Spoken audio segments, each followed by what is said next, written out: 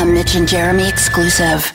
Are you ready? On air. How you doing? Online. You ready to have a good time? On your smart speaker and wherever you stream. The Mitch LaFon and Jeremy White Show. The Mitch LaFon and Jeremy White Show. Available wherever you stream. Catch up on past interviews and episodes. On demand now. Subscribe so you don't miss any of it. Well, look, let's get right into this. An hour before it's dark, coming out on March 4th. You can pre-order it now wherever you get your music. They've been doing some phenomenal stuff on YouTube, too, between like the documentaries and like different videos and stuff the last couple of weeks to lead up to the record release. Really good follow. If you don't, welcome to the show, Mr. Steve Hogarth from Marillion. How you doing? Good morning. I'm stable. Thank you. The one and only Marillion, by the way. The mighty Marillion. Let me get right into some of the topics on this album, because you said clearly you didn't want to write about COVID and the pandemic, and here you are. You wrote about COVID and the pandemic, and of course the climate crisis. Talk to me about writing an album that's sort of real world, like the studio you recorded it in, and not just, babes and fast cars and beer. Well, I'm 65, so my babes and fast cars days are kind of... I think I wrote all those songs a while ago, and you can't keep writing them. So you get to my age, you've got to start thinking about something else to write about, and there's plenty. It's just the real stuff, the stuff that actually bothers me. And yeah, you're quite right. I mean, the last thing I wanted to write about was the pandemic, because I figured no one was going to want to hear about it. But the reality was that once we got stuck into writing, because we did write this album during the lockdown, that was all there was, really. The two biggest issues in my face were the climate crisis, the mass extinction, and the pandemic. And so to talk about how I feel, which is basically what I do when I write songs, it was impossible not to reference those two things, because they're the things that are bothering me most right now. That was the water, we were swimming in at that point in time. So it would have been impossible to write anything honest without writing about it. And even the songs, Reprogram the Gene started life as a song about invincibility. It's a song about feeling indestructible. And it very quickly kind of moved into feeling fragile, and a reminder that without the planet, we've had it. So it started out in this really egoistic, chest out kind of way lyrically, but then it slowly morphed into, I'm going to be a friend of the earth, because that's what I've got to be. So bollocks to all the egoism, Right. When you deal with a topic like the pandemic on some of these songs, does it automatically date it? And are you worried that fans are going to be like, oh, for crying out loud, I've lived this for 2 years. I want to hear, a party song. I want to hear something different. Are you worried about that? Or is it just like, no, this is what I'm feeling and this is what you're getting? Well, I kind of in theory, I was worried about it. But then I think I've trodden the right line. I think I kind of feel that I haven't just written, oh my God, there's a pandemic, what are we gonna do? Right. I've tried to address it some of the time in metaphor, sometimes almost in psychedelia. I don't want to be food for the trees.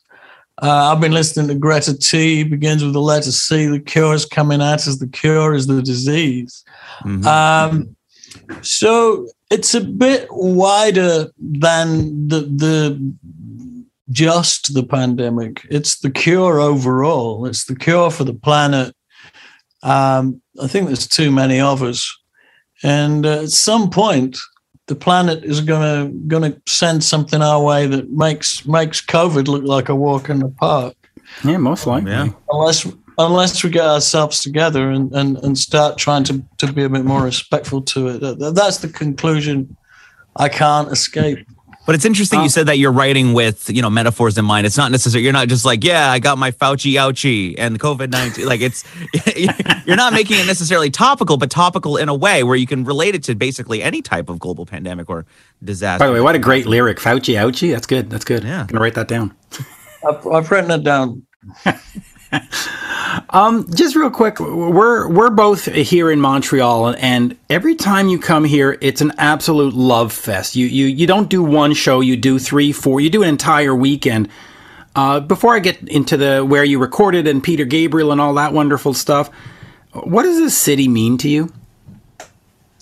Well, when I joined the band, they said to me, just wait till we go to Montreal. You're never going to feel a vibe like it. And I thought, well, maybe for you, my friend, but maybe I won't get it, being the newbie and everything. And when we came there the first time, I think we played a club called the Spectrum, which doesn't exist now, I don't think. I think they knocked it down to... They knocked it down to build a parking lot. To build, just like Sonny and Cher said back in the day, knock it down and build a parking lot. Yep. Well, it was a good place, the Spectrum. Had the most amazing nights there, and they were love fests. There's no other way of describing them. And so the Montreal crowd, in fact, the French Canadians in general, and the Quebec sort of area, has taken us to heart in a way that's hard for us to understand, but wonderful to feel. Mm-hmm. They really have, and they love progressive rock, whether it's you or Genesis or anything like that. It's just other level. But since you mentioned joining the band at the time, you come in after Kaylee, after Misplaced Childhood. How was that for you in terms of stress and because here the band is riding the wave, the biggest single, the biggest album, MTV, everything's going good, and then they change singers. Did you come in there going, listen, I don't care, I'm just going to do what I do? Or were you like, oh, God, can I live up to... What was it like, those moments coming in? Well, I was reluctant to go and meet the band because I'd mistakenly assumed that that's exactly where they would be coming from, that it would be a case of, here's our last album, it sold this many hundreds of thousands of copies or whatever, and this is how it sounds. Do you think you can do that? And I would have said, no, thanks, bye. And that would have been the end of that. So I wasn't even going to go. And then I got a friend called Daryl Way, who was my drinking friend in Windsor at the time. And he was an electric violinist, and he was a big star in the 80s because he was in a band called Curved Air with Sonia Christina, who married Stuart Copeland, who you may have heard of. Yep. Stuart Copeland actually drummed with Curved Air for a while, and I think Daryl might have even fired him, which wasn't good. But, the rest is history. And Daryl said, oh, no, you should go and meet them. They're nice people. I've been around them, and they're nice people. So I went to see them. And I said, well, what do you want? What is it you're looking for? And they said, oh, we've heard what you do, and we really like it. And we've heard what you write, and we really like it. And we've heard how you sing. And we just want you to do what you do. And we'll do what we do. And we'll see what happens. And so that was a very different proposition to what I was expecting. So that gave me complete freedom to just do my thing and be myself. And that was the brief. So in that sense, I was under no pressure to live up to anything. It wasn't until we wrote Season's End quite quickly in a sort of a rush of creativity. We were all really happy with how it was working out. We went to a very nice studio called Hook End Manor and recorded it, and that was very luxurious. And I thought I'd died and gone to heaven, to be honest. And then after that, of course, we had to go out and play live. And that was the point where I suddenly thought, oh, hang on a minute. This might not be the walk in the park that it's been so far. I might be about to get strangled. And to make matters worse, our keyboard player, Mark Kelly, went to the local pub and promised the landlord we would do a show in his pub in a fortnight's time. Wow. This is a place that holds about, I don't know, 60 people. Doesn't have a stage. It's literally just a room. So that was scary because I found myself then on stage, although there wasn't a stage, in front of very, very hardcore people who were all taller than me, who were all right in front of me. You know, could reach out and touch me, reach out and strangle me.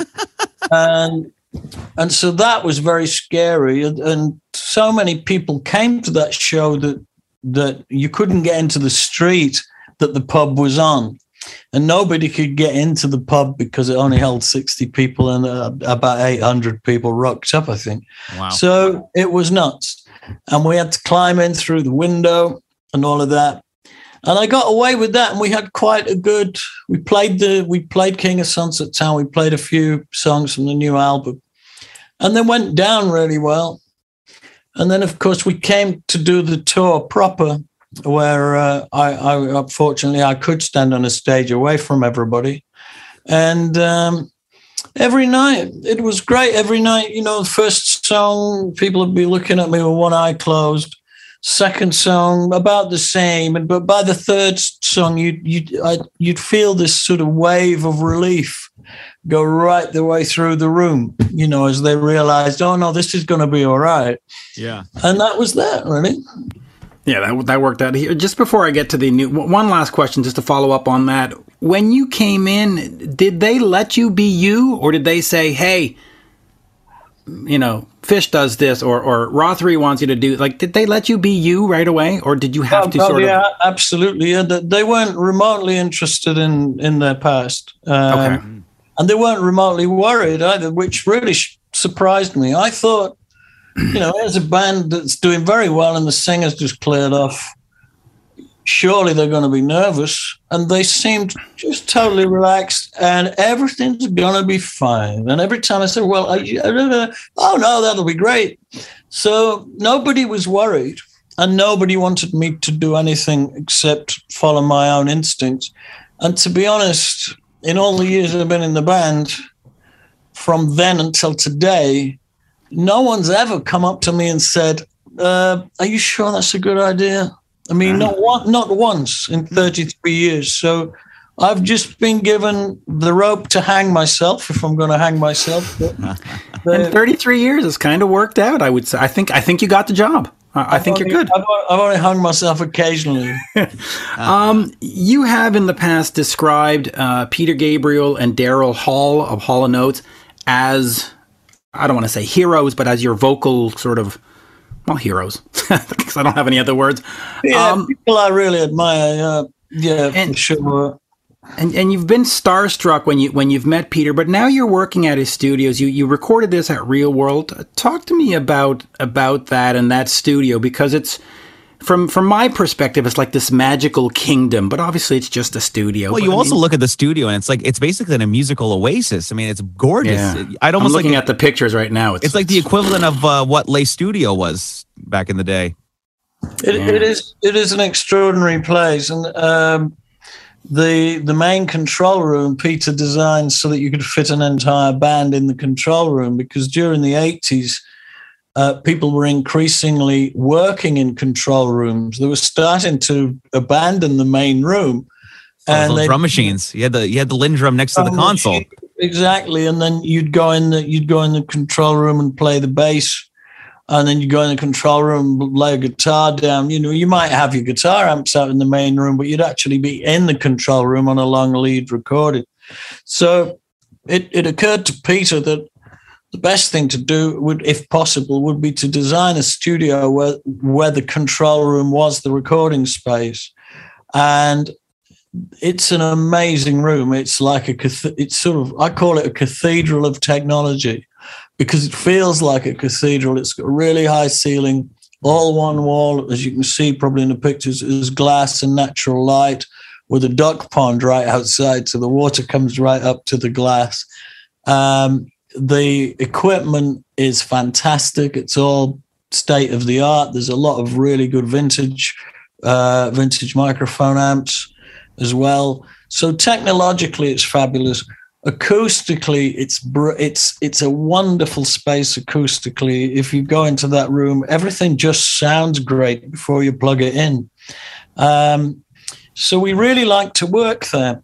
We have our own studio, and what we do is we do all the kind of legwork and the hard work, I suppose, in our own place, sometimes for years. And when we feel like we've arrived at a point where we've got songs and we're ready, we kind of treat ourselves by going to real world for a couple of weeks and living together, staying there and enjoying that equipment and that space. It is an extraordinary place. At the end of the day, I mean, this day of modern recording technology, you can pretty much do anything. But when you're really in a studio like that and you're using all this vintage gear, and are you going to Pro Tools or are you putting it down to tape? No, we didn't put anything down to tape. Although I have in the past, I've put stuff in. When I made Ice Cream Genius, I recorded that into Tools. And then we hired a multi-track. Craig Leon produced it, and we hired a multi-track analog tape recorder, and we offloaded it all onto tape, and Nice. then back into Tools again, just for the processing, the tape compression, and the warmth. You know, whatever tape does to sound. Yeah. We used the machine as almost like a piece of outboard gear, and used it for its sound, and then stuck it back in the box. But we didn't do that on. Mike, our producer, he, that whole digital versus analog thing. His opinion is that provided you go to 90, and I'm going to get boring now. No, we love the gear talk on this show. So okay. Provided you go to 96K, it'll sound very natural. I think that digital's got a bad reputation because CDs are at 44.1, and it's not enough. And you do lose some of the anything at 44.1, even radio these days. I mean, a lot of radio stations are still broadcasting at like 192K, like bit rate. It's just like, well, if I can bounce an MP3 at 320, well, why can't I hear the 320? So when you're recording anything, I mean, at 44.1, obviously at 96, geez. Yeah, and I've been working with Trevor Horn lately as well. I've been doing some singing with him. Wow. And he never goes above 40, what is it? What's half 46. of 96? Yeah, whatever half of 96 is, the other thing. I think it's 48? 48, exactly, 48K. He never goes above that. He says it's all, well, I won't tell. You probably can't repeat on air what he thinks. You can swear. We don't care. You can say it. Well, he thinks it's all a bit of a wank, this whole 96 thing. But I don't. I mean, I know he's Trevor Horn and he's a genius, but I beg to differ. You do it. 96 does sound better. Look, and I guess it's a bigger file. It's a higher quality file. I mean, yeah, it's a big file. Never mind. Never mind the quality. Weigh the file.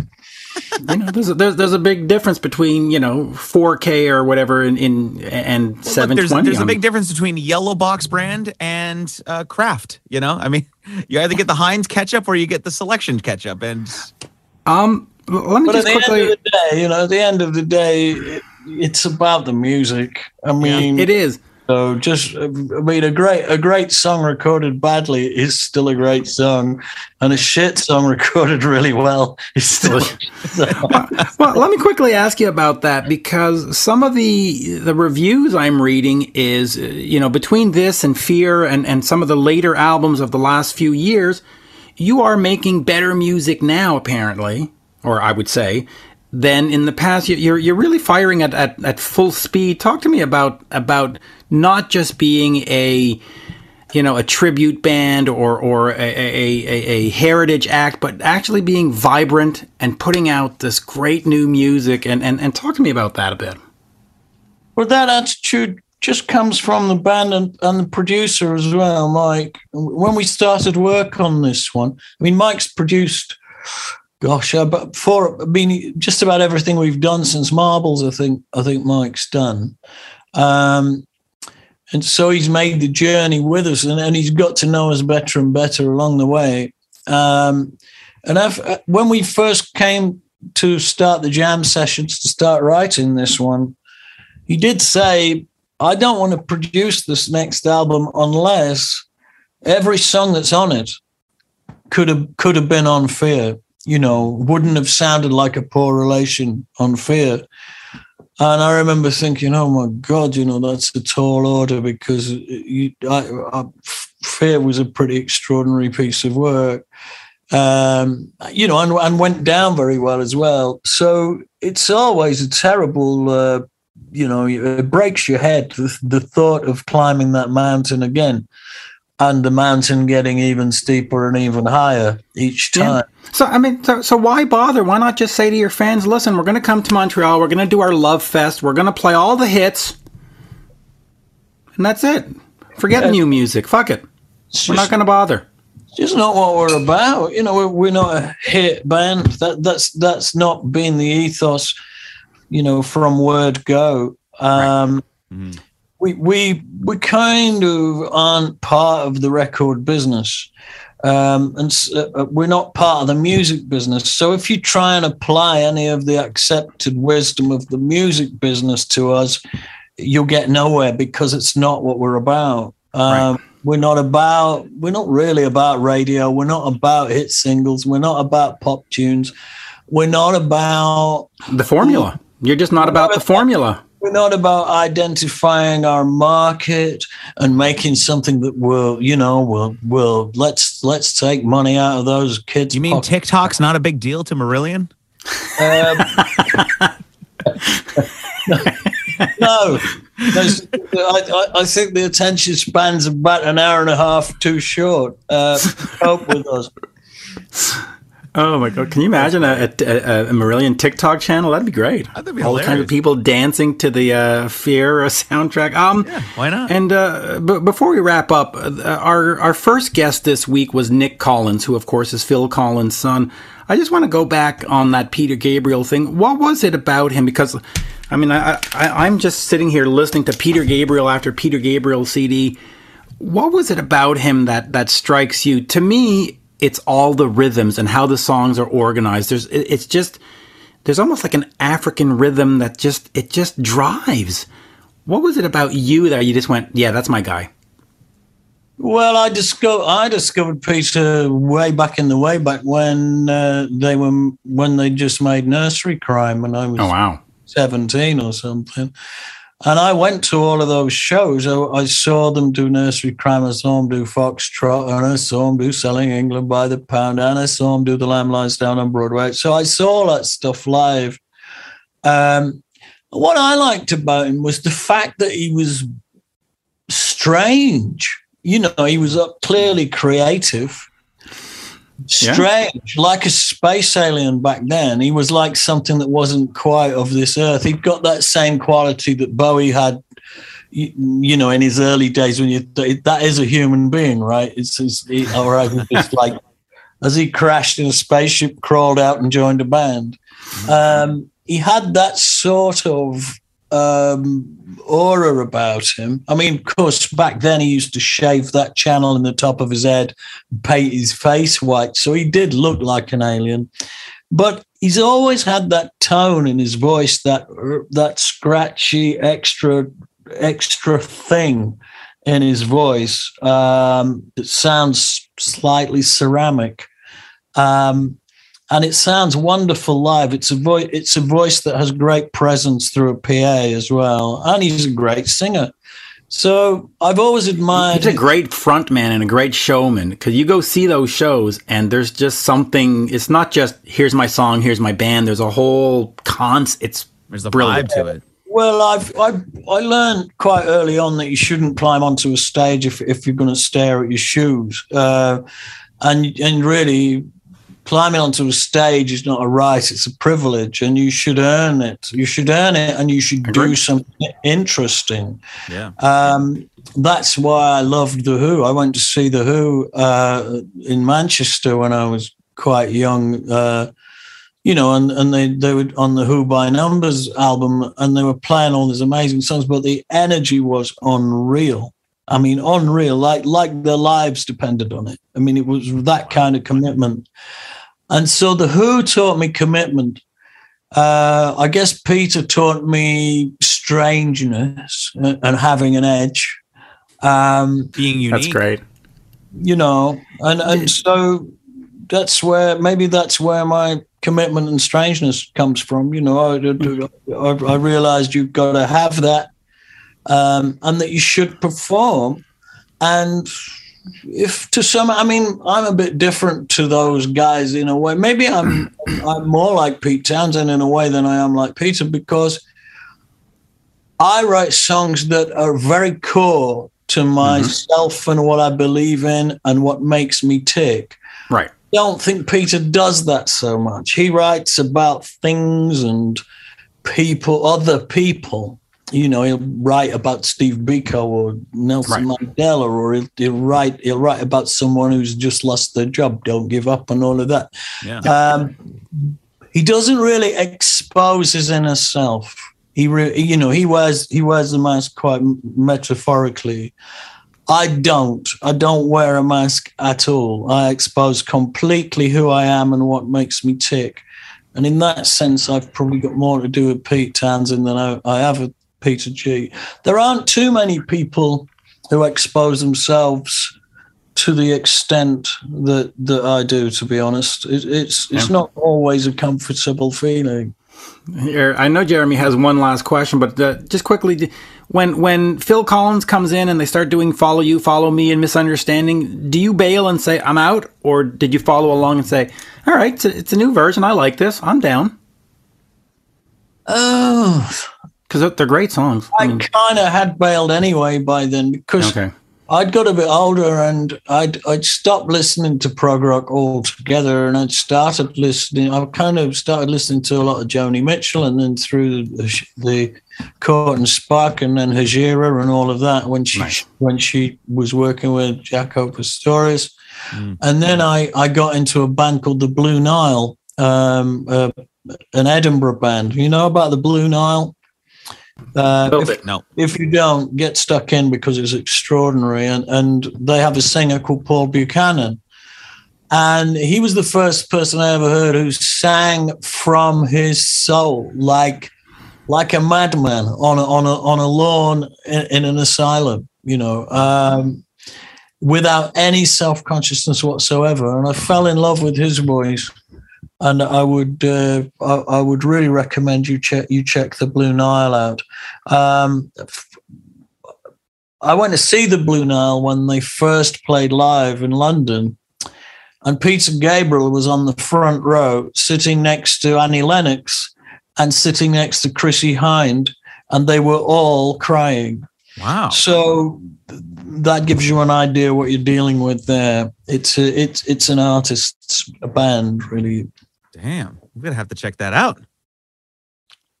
Huh. There you go. Blue Nile. Blue Nile. Blue Nile. Well, I wrote it down. Blue Nile. Check it out. We got to wrap up here, but an hour before it's dark, available March 4th this Friday, or if you're hearing it, it's available now. You can get it wherever you get your music. I saw you guys signing a whole bunch of LPs on your Instagram and stuff. Like, I'm surprised your hand hasn't fallen off yet. that looked very desperate. That was 12,000 albums. Yeah, 3 days. How many did you sign? 12,000. 12,000. Yep. Oh man! Now, as you go on, does your autograph just slightly just become an S or a H? Is it like it starts to control you? It starts coming up the pen towards you. You know what? I've got respect for you for signing. It takes on a life of its own and moves you around. Well, I was going to say, I got respect for you for signing them, though, because, you know, Jimmy Page took a whole lot of flack online because he just started taking a stamp wherever he went, and he just stamps his autograph. What do you expect from these old fellas? Telling you, that's a great visual if you haven't seen it. That just this warehouse with stacks of box sets or CDs or whatever. Sign. Yeah. All 5 of us. We had I felt sympathy.